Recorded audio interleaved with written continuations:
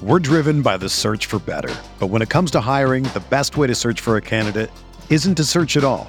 Don't search, match with Indeed. Indeed is your matching and hiring platform with over 350 million global monthly visitors, according to Indeed data, and a matching engine that helps you find quality candidates fast. Ditch the busy work. Use Indeed for scheduling, screening, and messaging so you can connect with candidates faster. Leveraging over 140 million qualifications and preferences every day, Indeed's matching engine is constantly learning from your preferences, so the more you use Indeed, the better it gets.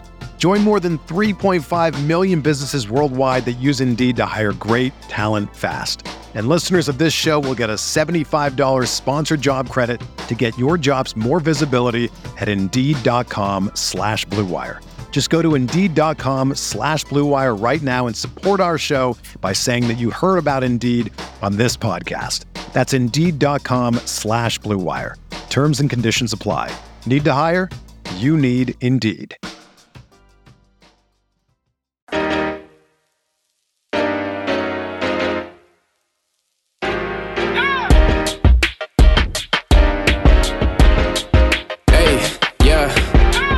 Feel like Kobe in the fourth quarter. All right, hello and welcome to WolvesFest. This is the Dane Moore NBA podcast. Let's go. We're here at Falling Knife Brewing Company. Yes, let's hear it for Falling Knife. They have been an awesome, not just for us, but for you guys too, for the games last season, all year, this season as well. Shout out to Cooper Carlson, who is here on the board, taking care of the sound for us.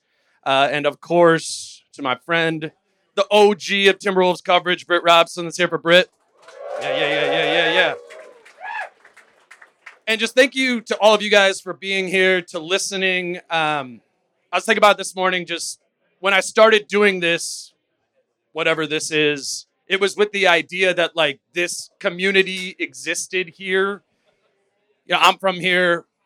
I've got a bunch of friends and Wolves group messages and all that thing too. And I know you guys have that in your world. And I'm glad that Falling Knife and maybe this podcast is contributing to the kind of bringing us all together. So I'm just really grateful that you guys are here and listen to the show and support it. So thank you again. It means a lot to me. The plan tonight, obviously we've got the game at 6:30. We're going to do the show here for a while. We got some giveaways. We got some tickets, some shirts. I think there's vintage Wolves merch outside there that you can grab too. And yeah, then we'll just hang out and watch the game all together. So again, thank you for being here, Britt. We're gonna take a lot of questions. I feel like that's how we should do it. There's a third mic right here. We love questions. So just kind of come up to Coop over here on my right, make a line, ask a question. We'll talk about that, but. Britt, let's start just like high level with this team entering this season. I feel like so many people have like Ant on their mind with this season and what he's done and how he's elevated this season. But for me, I think so much of this year, what it will be or won't be, is about Cat and the direction that he's able, the way in which he's able to bounce back this season. Obviously, the first two preseason games were encouraging. It's encouraging to see him healthy. And I think the hope, right, is that you get that super duper effective, highly efficient Karl Anthony Towns back. What if the Wolves get that, or what are you expecting from Karl, and what would that mean for this team if Karl is able to deliver that? Well, I think what I'm expecting from Cat is what we've seen, which is he's a phenomenal offensive player. Mm-hmm. He can shoot. He's a matchup nightmare. He can take smaller people into the block and drive on them with his left hand mostly. He's a great shooter from outside. He's a 40% shooter. Although I'm going to disagree with you right off the bat, of course. There you go. And say that, I mean, I don't regard Cat as the key to this because I think that Cat will be a net plus this year, if only because he won't miss 52 games more than likely. I think Gobert is, if you're looking for somebody who's kind of like a hinge piece, that, if it works out, things are great. If it doesn't work out, things aren't great. I would regard Rudy Gobert that way. Um, Well, what does that look like? Like, It what looks does it like look like him- if Rudy is great? it looks like him being flexible and expanding his range of being well above average. He's going to be excellent as a rim protector and as a drop guy, and he's going to be occasionally excellent as a roller on the pick and roll. Um, can he stay in the dunker spot and create room for people in the half Right. court? Can he get up in coverage and still go back, or occasionally when he can't go back, can he do some kind of modified rotation or at least a switching? Can he be more mobile on defense without hurting himself? And can he be less impactful on offense, but more value to the team at that end of the floor as a result? And all of those things hinge on the question of, can he remove some of the habits? And the guy has been a 3-time defensive player of the year and a multiple all-star. His teams have won more games than anybody in the NBA, and a franchise was built around him over a 9-year period. There is all kinds of reasons, not to mention the 4 first-round draft picks and 3 rotation players that were acquired for him. And Walker Kessler. There is a lot of impetus for him to say, if people just fall into line in doing what I do best, things will be great. And I would say, I hope he's mature enough to realize that that isn't true. What is true is if he becomes more of a blender on this team, if he becomes the 3rd, 2nd, 4th best player on this team, but does it in a way where the way his skills are used maximizes the potential of the 4 other guys on the floor with him, that's going to be much more important than what Cat does. Then that's not to denigrate Cat. I think Cat will have a typical Cat year. I think he'll be between 17 and 24 points a game. I think he'll get upper digit, not quite double digit rebounds. And I think, again, depending on Gobert, his defense, that's another question. But Gobert's flexibility on defense can help him. Okay, so the reason I think about it as Cat is just kind of looking at last season, right? 23rd on offense, 8th on defense, right? Yes. And it's about, right, you want to be a top 8 team in the league or whatever. You probably got to be top 10 on both sides of the ball. And Ant can carry you only so far there, as we saw last season. Even if, Ant is 15% better this season, I don't know, does that move you up to average, right? Like, what Carl can impose offensively, I think, totally changes the dynamic of this team from what it was last year, which is like a team that's going to guard well and like keep up with you scoring. And if you can guard well, plus be the more dynamic offensive team in more matchups than not, I think that's how this team ascends to a different level. So maybe I'm looking at it like that, of like what makes this team elite. And to me, that is about Carl and what he is able to do, how he's able to stretch the floor, where he's able to place himself, all those sort of things. I think his job is the hardest in acclimation with this team. And that's why I'm seeing him as the linchpin more than Rudy. And that's all good logic, and I understand that logic. I don't think that's a big stretch for Cat. I think that Cat, if he comes in and just by his very presence on the court, he's going to create space. He is. I don't think Cat is a healthy Cat who knows his role and everybody playing well around him is going to shoot between 38 and 41% from deep. He's going to get a lot of those open shots because of his teammates, Conley and Ant in particular. He is going to get rebounds. He is going to be able to take people off the dribble. On the other end, he is going to be penalized. It's going to be a slow team in the front court with him and Gobert. And to the extent that Slow-Mo gets in the lineup as a 3. But what I would say is the adjustments Cat has to make for things to go really well, and the adjustments Gobert has to make for things to go really well. That's why I would say Gobert is more of an X factor. But to your point, Cat will do good things for this team. And I mean, on an ambient level, if Cat has a year where he simply suits up for 80, 75, 80 games, Right. the offense will be dramatically better because of the gravity he brings to the court and the skills he brings to the court. Now, I will grant you that if Cat doesn't bitch at the refs all the time, if Cat doesn't say terrible things in an effort to be validated all the time, if Cat doesn't do the sling passes that result in 2 turnovers for every dime, in other words, if Cat also circumscribes his game to do what he does best, then yes, then they make a yet another leap because both Cat and Gobert can hurt you with their habits.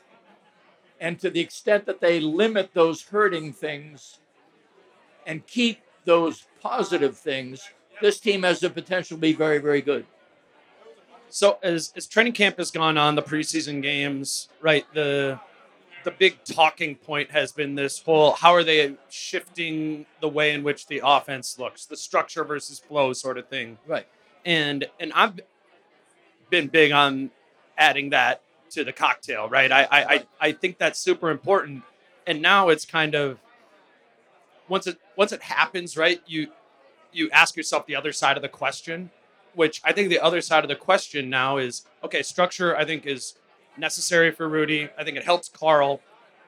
What impact does that have on Ant, who is the most important player on this team? And I guess my question to you is just like, now thinking about this team more closely for 2 weeks, having a better idea of what it's going to look like, what do you think the impact of a more structured offense is going to be for Anthony Edwards, who is a player who I would say hasn't played in a very structured setting thus far in his career and become a star player, an all-star player in a less structured environment? I think that's an open question. I think they're going about it the right way in that, as you say, structure enables Cat and Rudy to both lock into Exist. things, to do the kinds of things I was just talking about in terms of putting them in spots where they don't hurt your team, they help your team. And I think that while it remains the priority, if you can get Cat and Rudy working together and you provide space, if Rudy stays in the dunker spot every now and then, if Cat does drift to the corner or the arc and Ant has the ball on the weak side, or you're working pick and roll with Conley, or you're even working pick and roll, with Cat and whoever, Cat and McDaniels, or Cat is feeding McDaniels. There are all kinds of ways. I think that Anthony Edwards is a force unto himself. And as we saw, that one play where he just decided to get a bucket at the end of the first half quarter, yeah, against Dallas, he will thrive in transition, and he will thrive in modified ISO. I don't like him in straight ISO, but if he will thrive in actions where some space is created for him. And I do think the thing that is most important about Ant, aside from the fact that he doesn't sustain his focus, which is by far his biggest foible, it is the thing that you have to worry about, is when can he lock in against bad teams and in a February road game what doesn't have John Morant to guard or Luka Doncic to guard or something. But otherwise, aside from that sustained focus, it's become pretty clear that he is being handed the mantle of somebody who is supposed to lead a team that hosts playoff games and eventually competes for a championship. He understands that. Chris Finch understands that. Tim Connolly understands that. Those are the three people that need to understand it the most. So that I think at the end of the day, they'll work the spacing to get Cat and Gobert going. But at the end of the day, if it dramatically impacts Ant, things will change. Again, we're going to take questions. We can start taking any of them here, right here. Cooper has the microphone right there. Just, can you hear me in the back? Are we good? Kind of. Maybe a little bit louder, Dan. That's all I got. Okay, so we'll turn it up a little bit here. Testing. Yeah. There we go. All right, we will take questions. If possible, maybe kind of only walk up here. Not as much right in front, but we'll take our first question here. This goes back to what you were just saying. What do you think about the overall maturity level of this team? And do you think they'll be able to beat teams that they're supposed to, play up to the teams that they're supposed to play? And do you think they're going to stop complaining to the refs? I would say to that first, like, I think that's very much on their radar. I mean, kind of how could it not be, right? After what happened last season and maturity literally cost them that. It's like, I feel like just when we've been talking to Finch at practice and stuff, that comes up like once a scrum where he's like, oh, I think, we have that on our radar. He said the other day at practice, he's like, well, I'm glad the West is good because we were bad against shitty teams last year. Right. Like, I think it's very much to answer whoever asked that, to answer your question. I think it's on their radar. I always think about the maturity with this team is so much more so about like play-to-play discipline rather than like getting technicals or punching each other or punching a wall. Like, I think we use those flashbulb moments of immaturity that everyone saw to be the example of why this team wasn't mature or losing last season or losing to bad teams last season as the reason. Right. I thought last year they were undisciplined team schematically and just everyone kind of consistently doing their jobs. I think that is going to change. And quite frankly, I think that's more meaningful than like cutting your technicals in half. They were a frequently unlikable team because they had unjustified arrogance. They thought that they could go in and beat Detroit whenever they felt like it. They thought they could beat San Antonio. All they had to do was flip a switch. They didn't get back in transition. When they did get back in transition, they didn't match up. They committed turnovers in clusters, and those clusters led to runs that were decimating that they did not have the maturity to overcome. You had a 9-year veteran in Rudy Gobert who punched his teammate in one of the most pivotal games of the season. You had an 8-year veteran in Cat who continued to act like a child with the referees.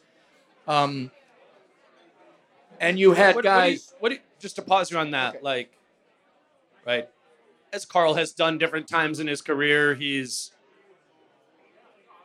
at least temporarily changed his behavior in terms of the way he's spoken to the media thus far. And hold on, he has at different times been like, I'm done talking to the refs. And then for like 3 weeks or 2, maybe not even 3 weeks, 2 weeks, he doesn't. And he just runs back on defense. And then he kind of goes back to his old ways. Like, right.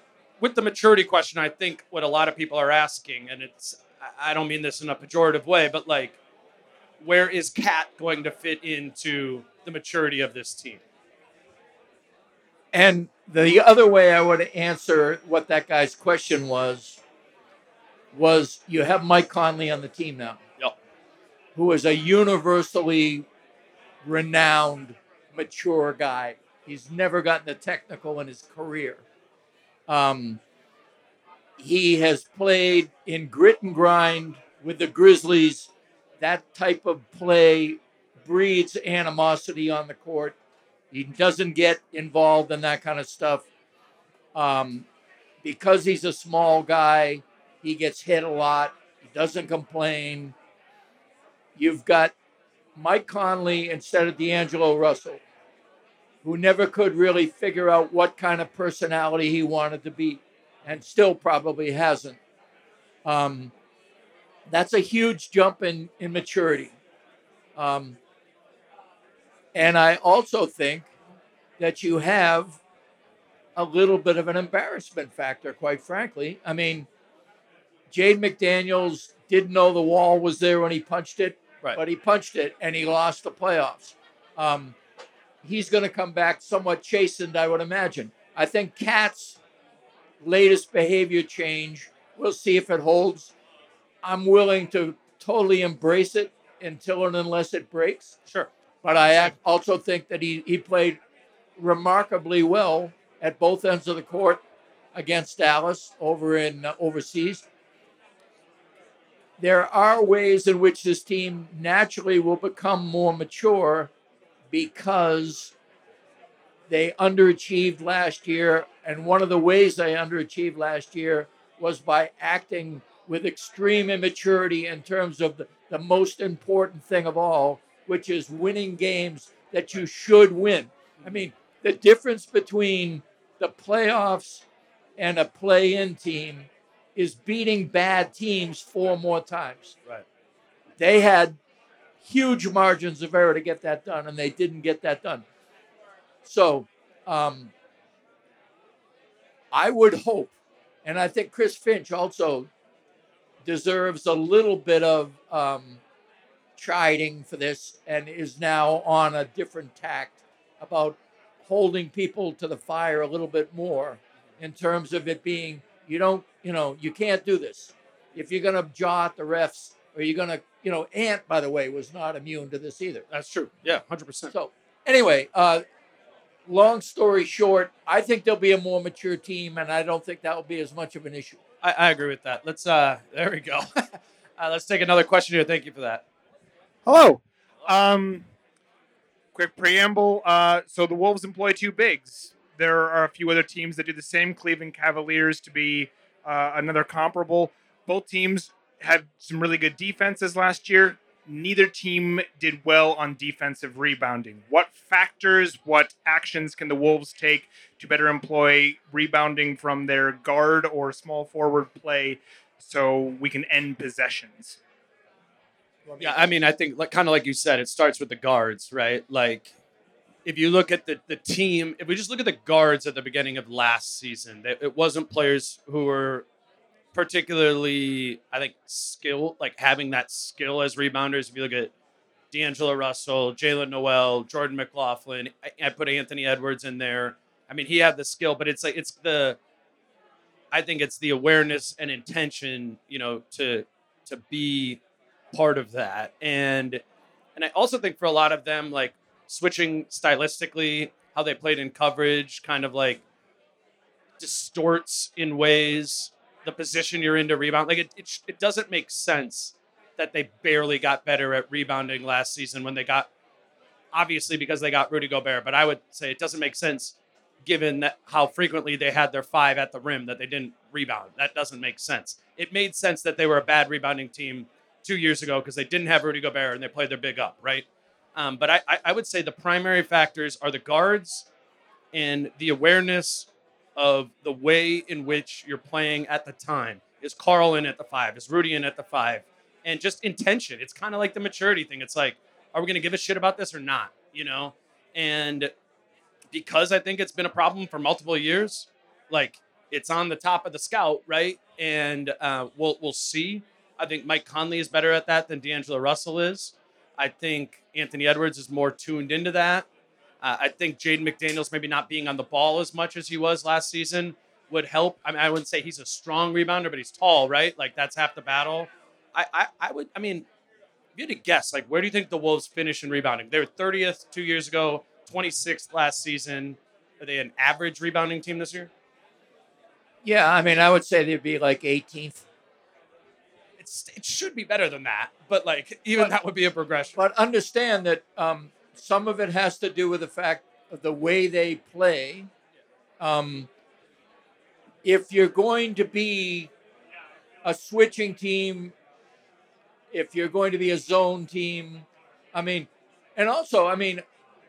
what Finch thinks is that they didn't give a shit enough. Yeah. He talks about the 50-50 rebounds that they didn't get all the time. Right. He talks about on offense, I know you talked about defensive rebounding, but on offensive rebounding, they conceded offensive rebounds because their transition defense was so bad. If you play good transition defense, you're allowed to put more people on the glass, which is what Finch preferred. He actually said his first year here, that half year he was here, that he believes that you have a better chance of getting the offensive rebound and scoring and not worrying about getting back in transition Well, after many embarrassments early in the season, he had to abandon that whole philosophy. So, what I would say is a more committed, smarter team. What are the odds of them being more committed and smarter? Well, I mean, this is going to become a theme, but Mike Conley is a very, very good rebounder. He gets most of the rebounds he should get, and then one or two more. And so that's a big plus. Nicole Alexander Walker is another guy who gets after it and gets rebounds. Not having Cat around last year did hurt in terms of rebounding because he was better than Slow-Mo at the 4 at getting rebounds just in general. And I think, again, another key here is how much is Anthony Edwards going to focus on things? How much is Anthony Edwards going to box out? Anthony Edwards is fantastic when he turns it on. And when he doesn't have it turned on, his going through the motions is more injurious. He does not box out for defensive rebounds. He does not pursue on a pick and roll to contest. There's something about just continual hustle that creates rebounding because you're on the move. And that's why Rudy has to learn that it isn't just straight drop coverage. You're not going to do 1 and 4. I think a lot of it, quite frankly, is a little bit scheme, a little bit health, a little bit Conley and Nah and new guys. Shake Milton is a big dude. Troy Brown Jr. seems like a guy who could come in and get you rebounds from the perimeter. And then at the end of the day, effort. And let's not let the bigs off the hook either. Like, I think it's interesting to bring up the Cleveland point, right? Like, I don't know where they finished in the regular season last year, but I think what you're probably thinking, or what I'm thinking, is they lost the Knicks series because they got punked physically. And I think Jared Allen and Evan Mobley are good players. I don't think they're physical bigs. And I would say Carl, Nas, Rudy, like, I wouldn't say are particularly physical bigs either. Nas is a terrible rebounder. Yeah. For all the guys who say, Nas Reed, tell him to rebound. All right, let's take another question. So I think there have been a lot of things identified about why this team is going to get back to the playoffs and back in a higher seed. But looking at this organization from top to bottom, not just historically, but right now, there doesn't seem to be a lot of playoff experience within it. So what is going to be the linchpin, whether it's ownership, coaching, or players, that's going to give this team a playoff run? I'll take this. Yeah, go. I disagree. I think you have a budding superstar in Anthony Edwards.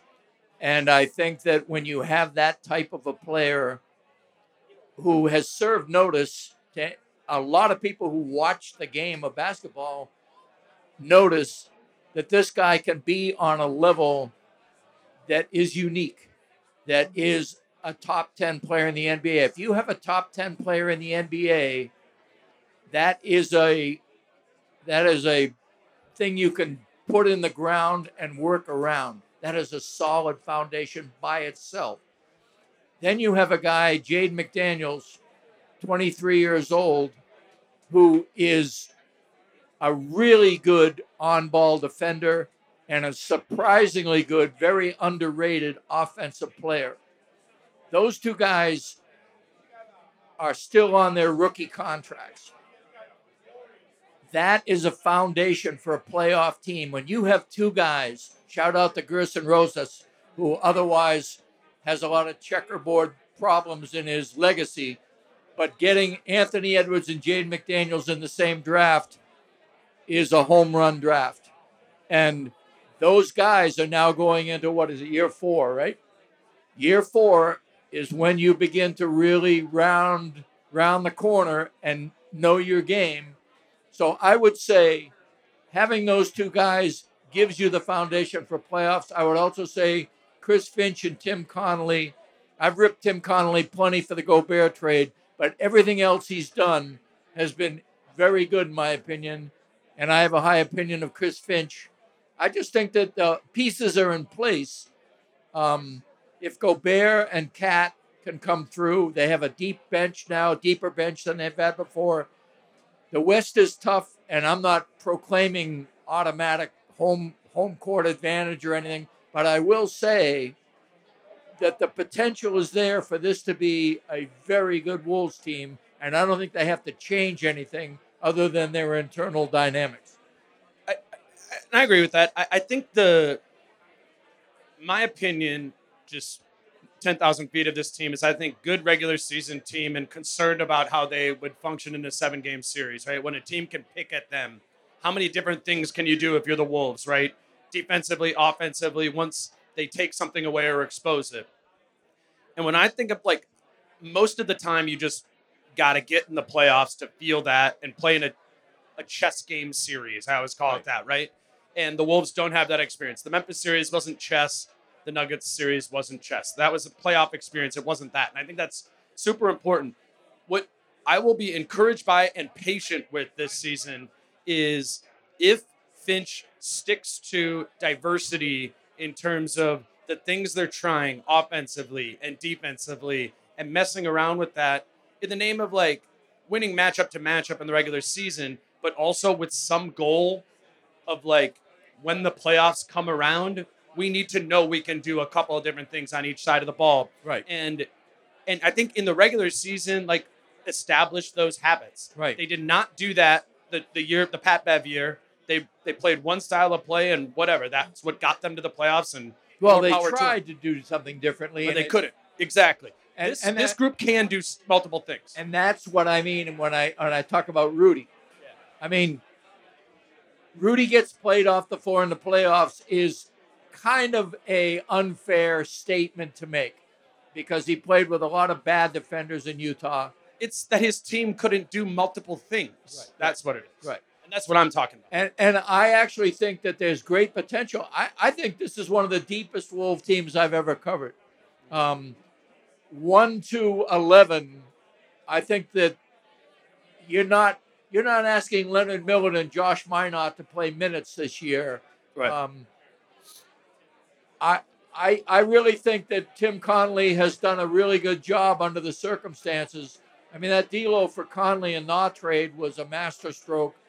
I thought I just think that this team is ready. This team has the components. It's just a matter of alignment and willpower. Mm-hmm. And quite frankly, whether or not that alignment and willpower stacks up against a lot of other teams that are facing the exact same issue. Sure. If they maximize, how good can they be? I mean, the Wolves could be much better than they were last year and still have a very similar record because of all these teams. I mean, Oklahoma City, New Orleans, to just pick two that were around them. The Lakers were around them. The Lakers are going to be better. I don't think the Clippers are going to be better, but I'm not sure about the Suns, but the Nuggets are there. There's a lot of teams that are going to be vying for that top 6 slot. Right. That gets rid of the play-in, and the Wolves are going to be one of them, in my opinion. Thank you for the question. Let's take another one. We're driven by the search for better. But when it comes to hiring, the best way to search for a candidate isn't to search at all. Don't search, match with Indeed. Indeed is your matching and hiring platform with over 350 million global monthly visitors, according to Indeed data, and a matching engine that helps you find quality candidates fast. Ditch the busy work. Use Indeed for scheduling, screening, and messaging so you can connect with candidates faster. Leveraging over 140 million qualifications and preferences every day, Indeed's matching engine is constantly learning from your preferences, so the more you use Indeed, the better it gets. Join more than 3.5 million businesses worldwide that use Indeed to hire great talent fast. And listeners of this show will get a $75 sponsored job credit to get your jobs more visibility at Indeed.com/Blue Wire. Just go to Indeed.com/Blue Wire right now and support our show by saying that you heard about Indeed on this podcast. That's Indeed.com/Blue Wire. Terms and conditions apply. Need to hire? You need Indeed. All right, so not super Wolf centric, but they always say smart watchers don't watch the ball, right? So uh, for the Wolves, right, what should a smart viewer be watching away from the ball on offense and defense? Spacing, whether or not people are getting good shots and how they're getting good shots, if they are getting good shots. This is where Chris Finch needs to imprint himself. He's a very, very smart offensive player. He has the tools to do that. But it does need to be imposed upon people that they play offense in a manner that creates spacing on the floor. So I would argue, when does Gobert come out and set picks? When does he stay down low? When does on defense? When is McDaniels on the ball? When is he off the ball? On offense, when is Mike Conley setting up a play on second unit? When is Nas in his element as a high-paced guy, and when is he adjusting? I mean, there's all kinds of things when you say off the ball. Some of it has to do with the fact that what you're looking away from is quickly going to be what you're going to be looking at. What is off the ball usually means what is about to be on the ball. And it's a fast-paced game. I mean, how are you setting picks on pick and roll? How are you defending on pick and roll? How are you shading toward the corner to deny the three, or are you packing the paint? What's your matchup that you're being hurt by? How is that adjustment being made? Some of that is seeing exactly what's on the ball, but a lot of it is seeing what happens away from the ball. I would say just off of that too is the again, to the structure versus flow thing is watch for the awareness of the players off ball when the action switches from a script to freelance, That's a good point. And I think excellent point. And I think that shift is going to be key because I was talking to Jace about this. It's all right, in a possession, there's structure and there's flow. What is the amount of seconds that it's structured of the 24, right? Is it 6? Is it 8, 9, whatever? And I think you kind of feel that out with your group, but the group kind of needs to know that, right? All right, we're designing this action for a pin down for Cat, right? And they top lock it, and we're not going to get that. How dialed in is the dude in the corner to rise up and play in the second action off of that? And I know that seems super in the weeds, but that's the way they're going to play. And the structure is not always going to work. So how good are you at quickly shifting into something that is flow-based, is freelance, is off the cuff, right? In theory, they should have experience with that. How quickly can they enact that, and can we see that off the ball? That's what offensively I'll be looking for. And the way to notice that is how confused are they on the court. If you notice last year in transition, the Wolves had a 40 IQ. I mean, they were just awful. And so, and the same applies in the half court on offense as well as defense. When somebody is setting a pick and roll, when is it a good thing to deny the pick and roll and go away from it because of what you see in front of you? In other words, essentially what we're talking about is how intelligently can the Wolves play? And last year they were a fairly dumb team given their talent.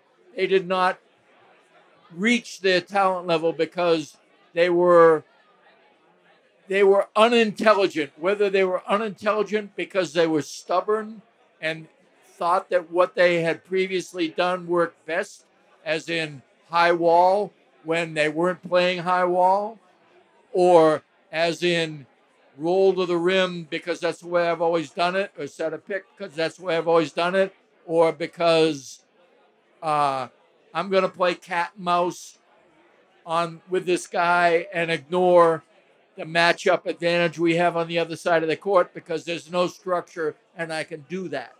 All of these things dumb this team down and cost this team. Finch has recognized that. I think Dane made an excellent point that structure is there. Until it's not. Imagine structure is like you get up in the morning and you have breakfast and you make coffee a certain way and you have your toast a certain way and you're in your day. That's a structure that you have, and if you don't have it that way, your day isn't quite the same. What structure is meant to do is put you in a mindset that you are doing what you're doing as you're on the court. And if you don't have that structure, then you get to make up your own breakfast, and you got 5 breakfasts on the court. I like that. Let's take another question here. Yeah, so I watched pretty much every game last year, and Rudy Gobert was clearly probably dealing with something physically, it seemed, that was bringing him down.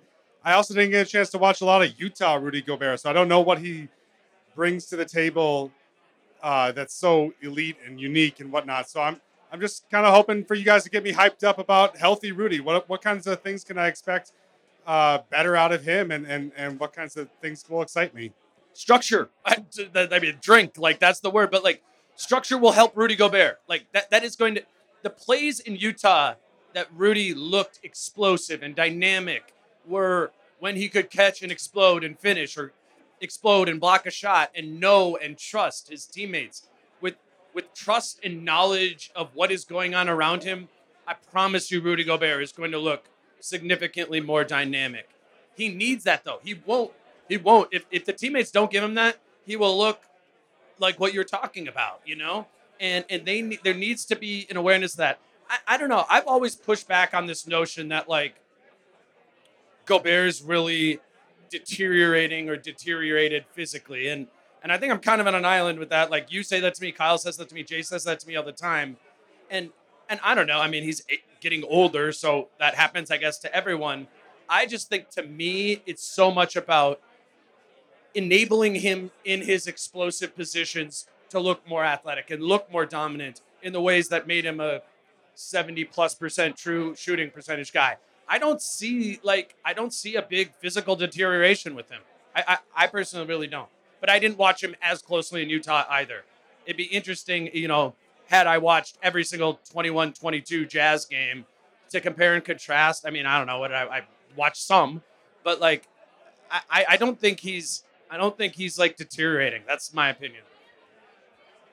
I would agree.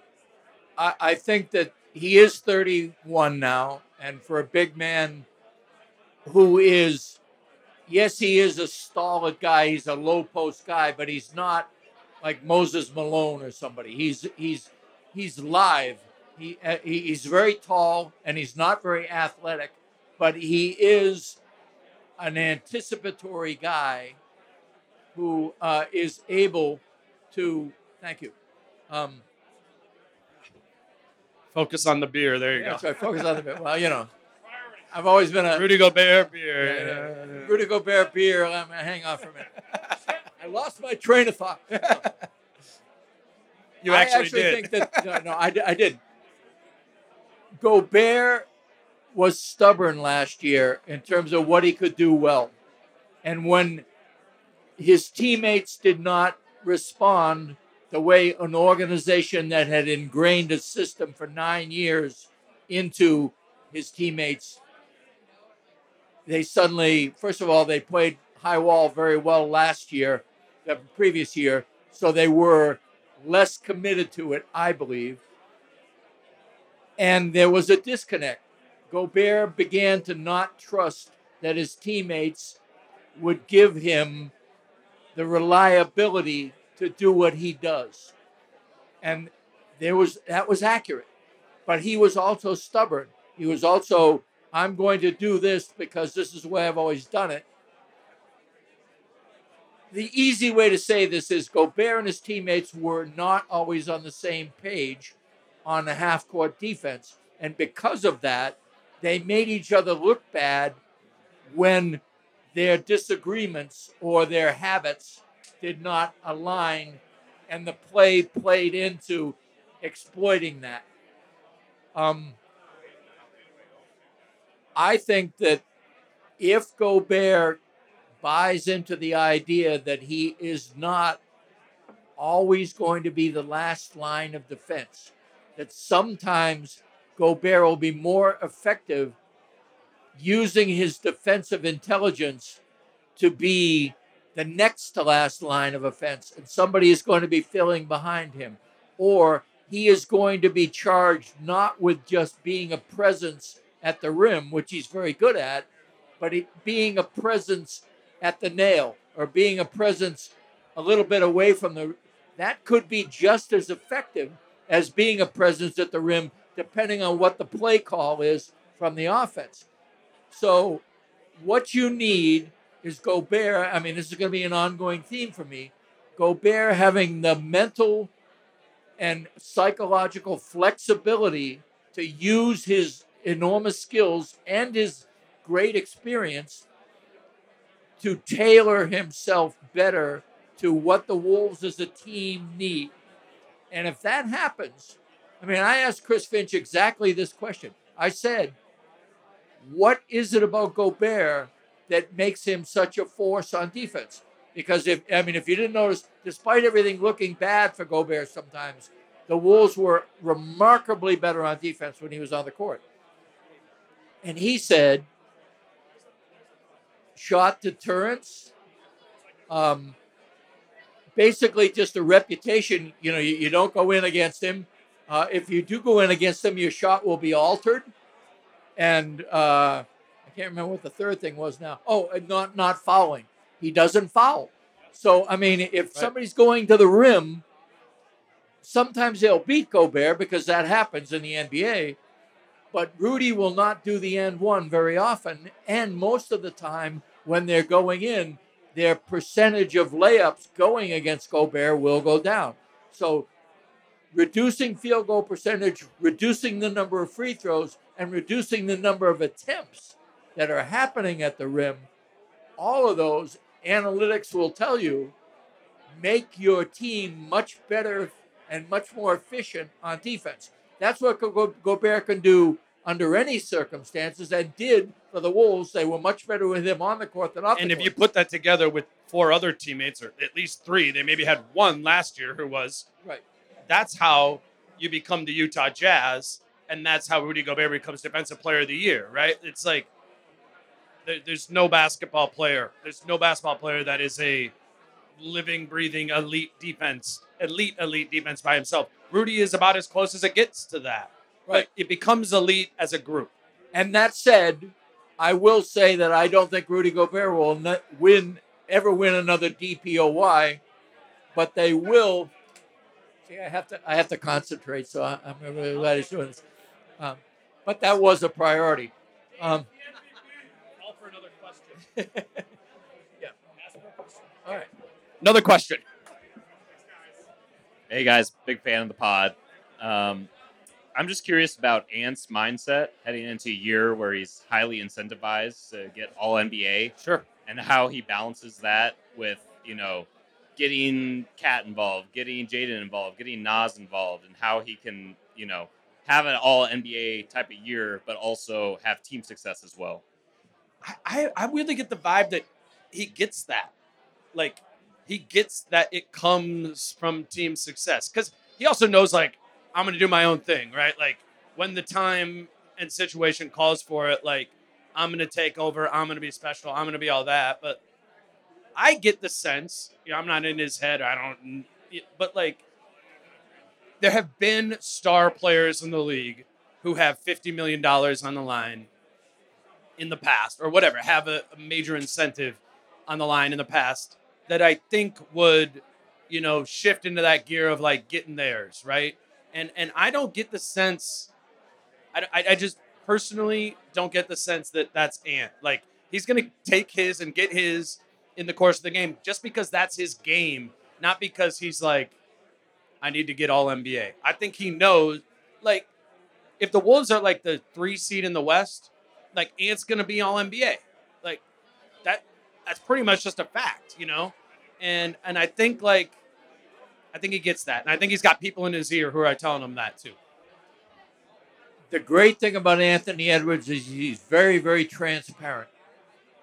You know exactly where he's strong and you know exactly where he's weak. And he's both, man. Because he's an open book on the court and off the court. You even know when he's telling you something that isn't necessarily true because that's just part of his nature, you know? And I mean, like the whole idea, I got to get better at that. I'm bad at the early games. I got to get better at that. It's it's an acknowledgement that I've done wrong, but the I've got to get better at that is probably not going to happen. or if it does, it's going to happen on a very slow rise. But what I like about him, nobody can accuse him of being a bad teammate. I mean, he praises players sincerely. I mean, some of it, of course, he knows in the back of his mind it's the right thing to do. But guess what? That's why everybody is nice to other people, you know? It's because it's the right thing to do. He's sincere about it. I can't think of a teammate at various times that he hasn't given a lift to at a time when they needed a lift. And the fact that he is now becoming somebody that all the old heads in the NBA want to embrace as the next big thing in the league, players know that. Teammates know that. His influence will be enormous on this team just in terms of his behavior, the way he thinks about things, the way he acts with people. And he's smart enough and also naturally inclined enough to be good to those people and to encourage a team vibe. The only ways I see Anthony Edwards as being a negative this year is sustaining some of the things he's always been bad at, which is off-ball defense. He doesn't pay attention enough. On-ball defense, he comes and goes with it. Rebounding, not very good. Transition defense, he doesn't get back. I mean, these are fundamental things that need to be fixed. On the other hand, the guy's 22. And there are a lot of players of his caliber who you just have to say after year 7, year 8, all right, this is who they are. They're still pretty damn good. I guess they're never going to get back in transition, or they're never going to be great off-ball defenders. But there's still the possibility, because of who he is and the way he acts and the way the front office has faith in him, that he could he could caulk those seams in his game and become a superstar. I mean, not just like a Kevin Love superstar, but a Kevin Garnett superstar. You would be able to speak to this better than I would, but like an interesting thing for me since I've been covering the team, around the team, is like, to the extent that I can understand locker room dynamics. I remember the first team that I really covered was that Jimmy team, right? And it was like, there was this group and there was this group. There was the young guys and there was the older guys, right? And in different teams, there's been other different groups. And I say this all to mean that Ant is a very likable teammate. But from my perspective, he does it in this unique way where there's like still these pockets of groups, right? But he kind of fits into all those cliques where like not only in the way where they're like, we need this guy, right, to get the most out of ourselves or our group, but genuinely are attracted to him. And yet he's kind of off on his own, is the sense that I get. I haven't ever been like, oh, it's Ant so-and-so, so-and-so, so-and-so. And I know we like to like age group them and you're like, oh, it's Ant, Jaden, and Nas. I've never really got the sense that it's like those three young guys are like boys, right? Like there's a group here, there's a group here, there's a group here. And Ant's kind of this individual, but he's in every one of the groups to some extent too. And I think that's what you were kind of getting at, or like to the Ant leadership thing, like it works. I feel very confident in that. And how that works and how that like garners respect from all manner of different players and just different people, right? Like Rudy is so different than Josh Okogie. Right. And like Ant is cool with Rudy as he was with Josh Okogie, you know? And there's something special about that. I think there's something special about Let me give you two things that should be music to every Wolves fan. There we go. One thing, when we were in Denver, and after Game 2 loss in Denver, Ant and Mike Conley were in this shitty visiting locker room, with bare bones and whatever. Yeah, I remember that. Sitting on a bench, ignoring everybody else around them and talking about the game for 10 minutes before media got to ask them anything. And if you were there watching it, you were saying to yourself, this is one of the smartest guys in the NBA teaching one of the most talented guys in the NBA what the game is like at the most important time in the NBA.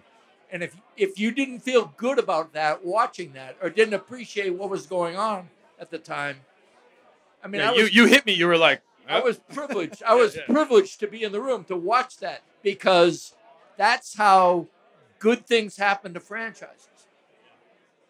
And the other thing is more terse and prosaic, but Chris Finch in the interview with me said, Ant is the perfect blend between confidence and coachability. Chris Finch is a no bullshit guy. Right.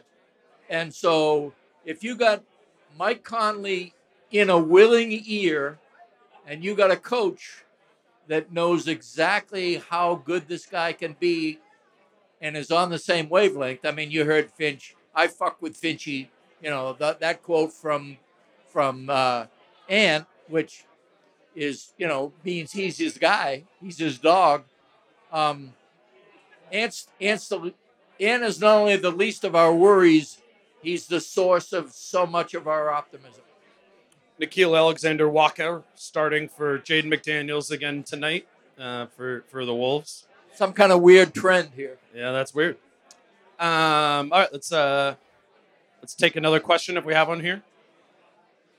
I think a big question this offseason was Jaden McDaniels' contract situation.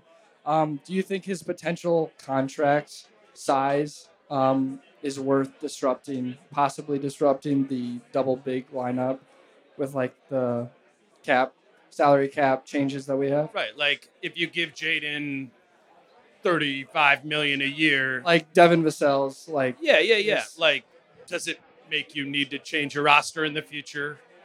And is that worth it? Right? Like, yeah, I would say yeah. I mean, because you said this a couple weeks ago when we were talking. Like, I think you referred to the rest of the roster outside of Ant and Jaden as driftwood. Like, if that drifts away, which will just probably at some point will naturally happen as it ages out. Right. Like, you gotta have another wave, right? Right. And Jaden is what makes that a wave. If it's just Ant and Nas, like, that's not a team. Like, that's not a team. Ant and Jaden, probably Ant, Jaden, Nas, maybe, like as we get there.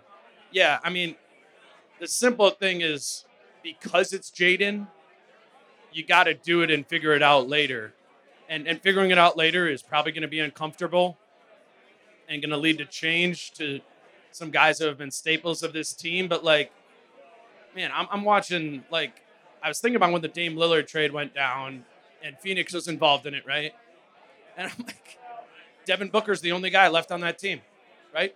That went to the championship 2 years ago. Like, that's how this works. That's how the league goes, is like, particularly when you're in contention, continuity is extremely difficult to maintain because, like, if you're good, you guys are going to get paid and you can only pay so many people, So, like, yeah, you sign Jaden and you figure it out later. And unfortunately, like, he's in a really high leverage situation where he can basically kind of name his number, I think, right? And I think that's why there's no contract right now. They're navigating that. I think to some extent, Jaden is doing like a quiet hold in, hold out type deal. And I get that from Jaden's side, and I get from the Wolves side why you haven't done it. I mean, I've said this a million times. I get it. Like, but you have to do it because, again, to the Giannis point, like, you have to have a window of time in perpetuity going forward where, like, that keeps Ant committed to this. And I think Jaden, because he's also so young, is as good of a reason to keep committed to this as anything else is. You got any Jaden contract thoughts? In direct answer to your question, I would say yes. I would say that if the prospect of having a fourth max salary player is what happens with Jaden McDaniels, that's unfeasible, which means you have to get rid of somebody. I would get rid of somebody before I left Jaden McDaniels without a max deal, if that's what it took. On the other hand, I would say I'd wait until restricted free agency and let the market decide. You have a chance. Meanwhile, going back channel on Jaden saying, we're going to sign you no matter what it is. I mean, I really do think that I'm on record as saying in 2 or 3 years it is not only plausible, but a good bet, not probable, but a good bet that the two best players on this team are going to be 25-year-old, 26-year-old Jaden McDaniels and 25-year-old Anthony Edwards. We're going to try and have a guest call in here. We'll see if this works. No, turn up the Bluetooth one. The blue one right here. Kyle, I think you're on. What's up? Can we hear him? Oh, no. Maybe it's this one. Oh, way too fancy. Well, only we'll get Kyle in a second. Let's take another question. Oh, Kyle? Yeah. What's up? Can you hear me? Yeah. Everybody say hello to Kyle Tigey. Yeah. Can you hear that? What's going on? I didn't know it was I that can hear it. What's going on? How's it going? It's good, man. We got a lot of people here. I'm giving you a question to Britt. You want me to ask? Well, I wanted to apologize to the listeners because I listened to the podcast this morning and you debuted a new word yesterday. I did. It was morass because you've been hanging out with Britt a lot. I thought you meant just literally like more ass. So when I described Jalen Noel's play as more ass, I apologize for that. But you want me to ask Britt I call bullshit on that. I think you knew what the meaning of the morass is, and you just wanted to make a very clever joke. I had to look it up after the pod. I have no idea what morass is. I spell it Moreass. But you want me to ask Britt a question? Sure. Or you could just say anything. There's a lot of people here. Well, I want Britt to follow up on my bold prediction about how if this team were to try to make any sort of move at the deadline. Any sort of move at the deadline? Say that again. I don't hear him. I can answer the rest of it. So me and Kyle did a bold prediction thing on Friday. Oh, okay. And his bold prediction, trade deadline related, was that Kyle Anderson gets moved. Oh. At the deadline. What do you think of that? What do I think of that bold prediction? I think it's very smart. Okay. I think that one of the subplots of this season is that Kyle Anderson and Naz Reid are on a collision course. Kyle Anderson plays the 4 a lot better than the 3. Kudos to you for pointing that out to me. I didn't know that before. But statistically, he's much better as a 4. Naz Reid is going to play the 4. Finch says it over and over again. When anybody even suggests for a second that Naz will play some 5, he says 90% will be at the 4. He really wants to implant the idea that Naz is a 4. Given that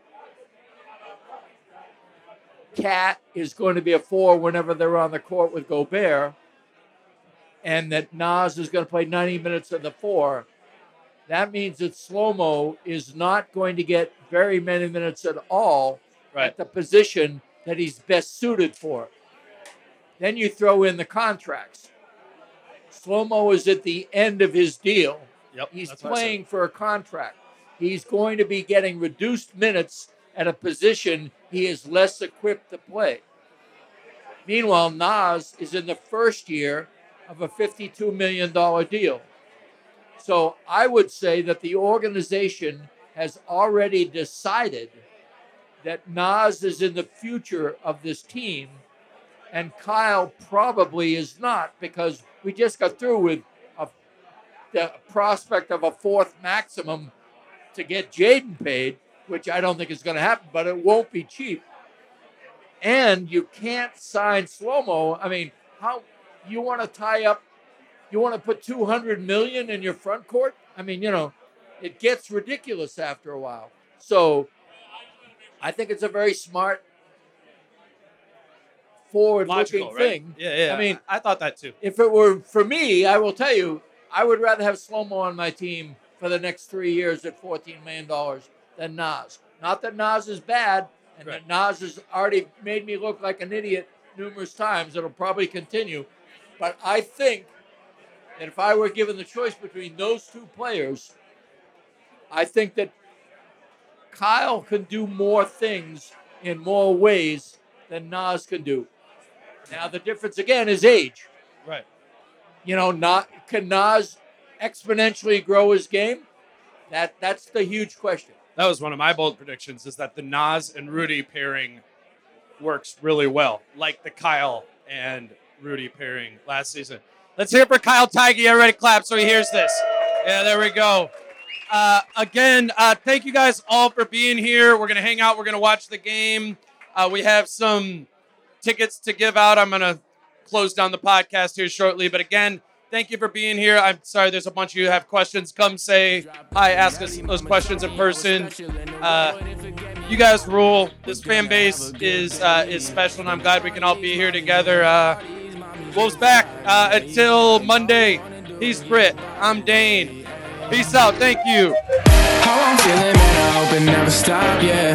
Green and hard so you can find me in the crowd, yeah. Don't let standards ever bring you down, yeah. Hope you dancing like nobody else around, yeah.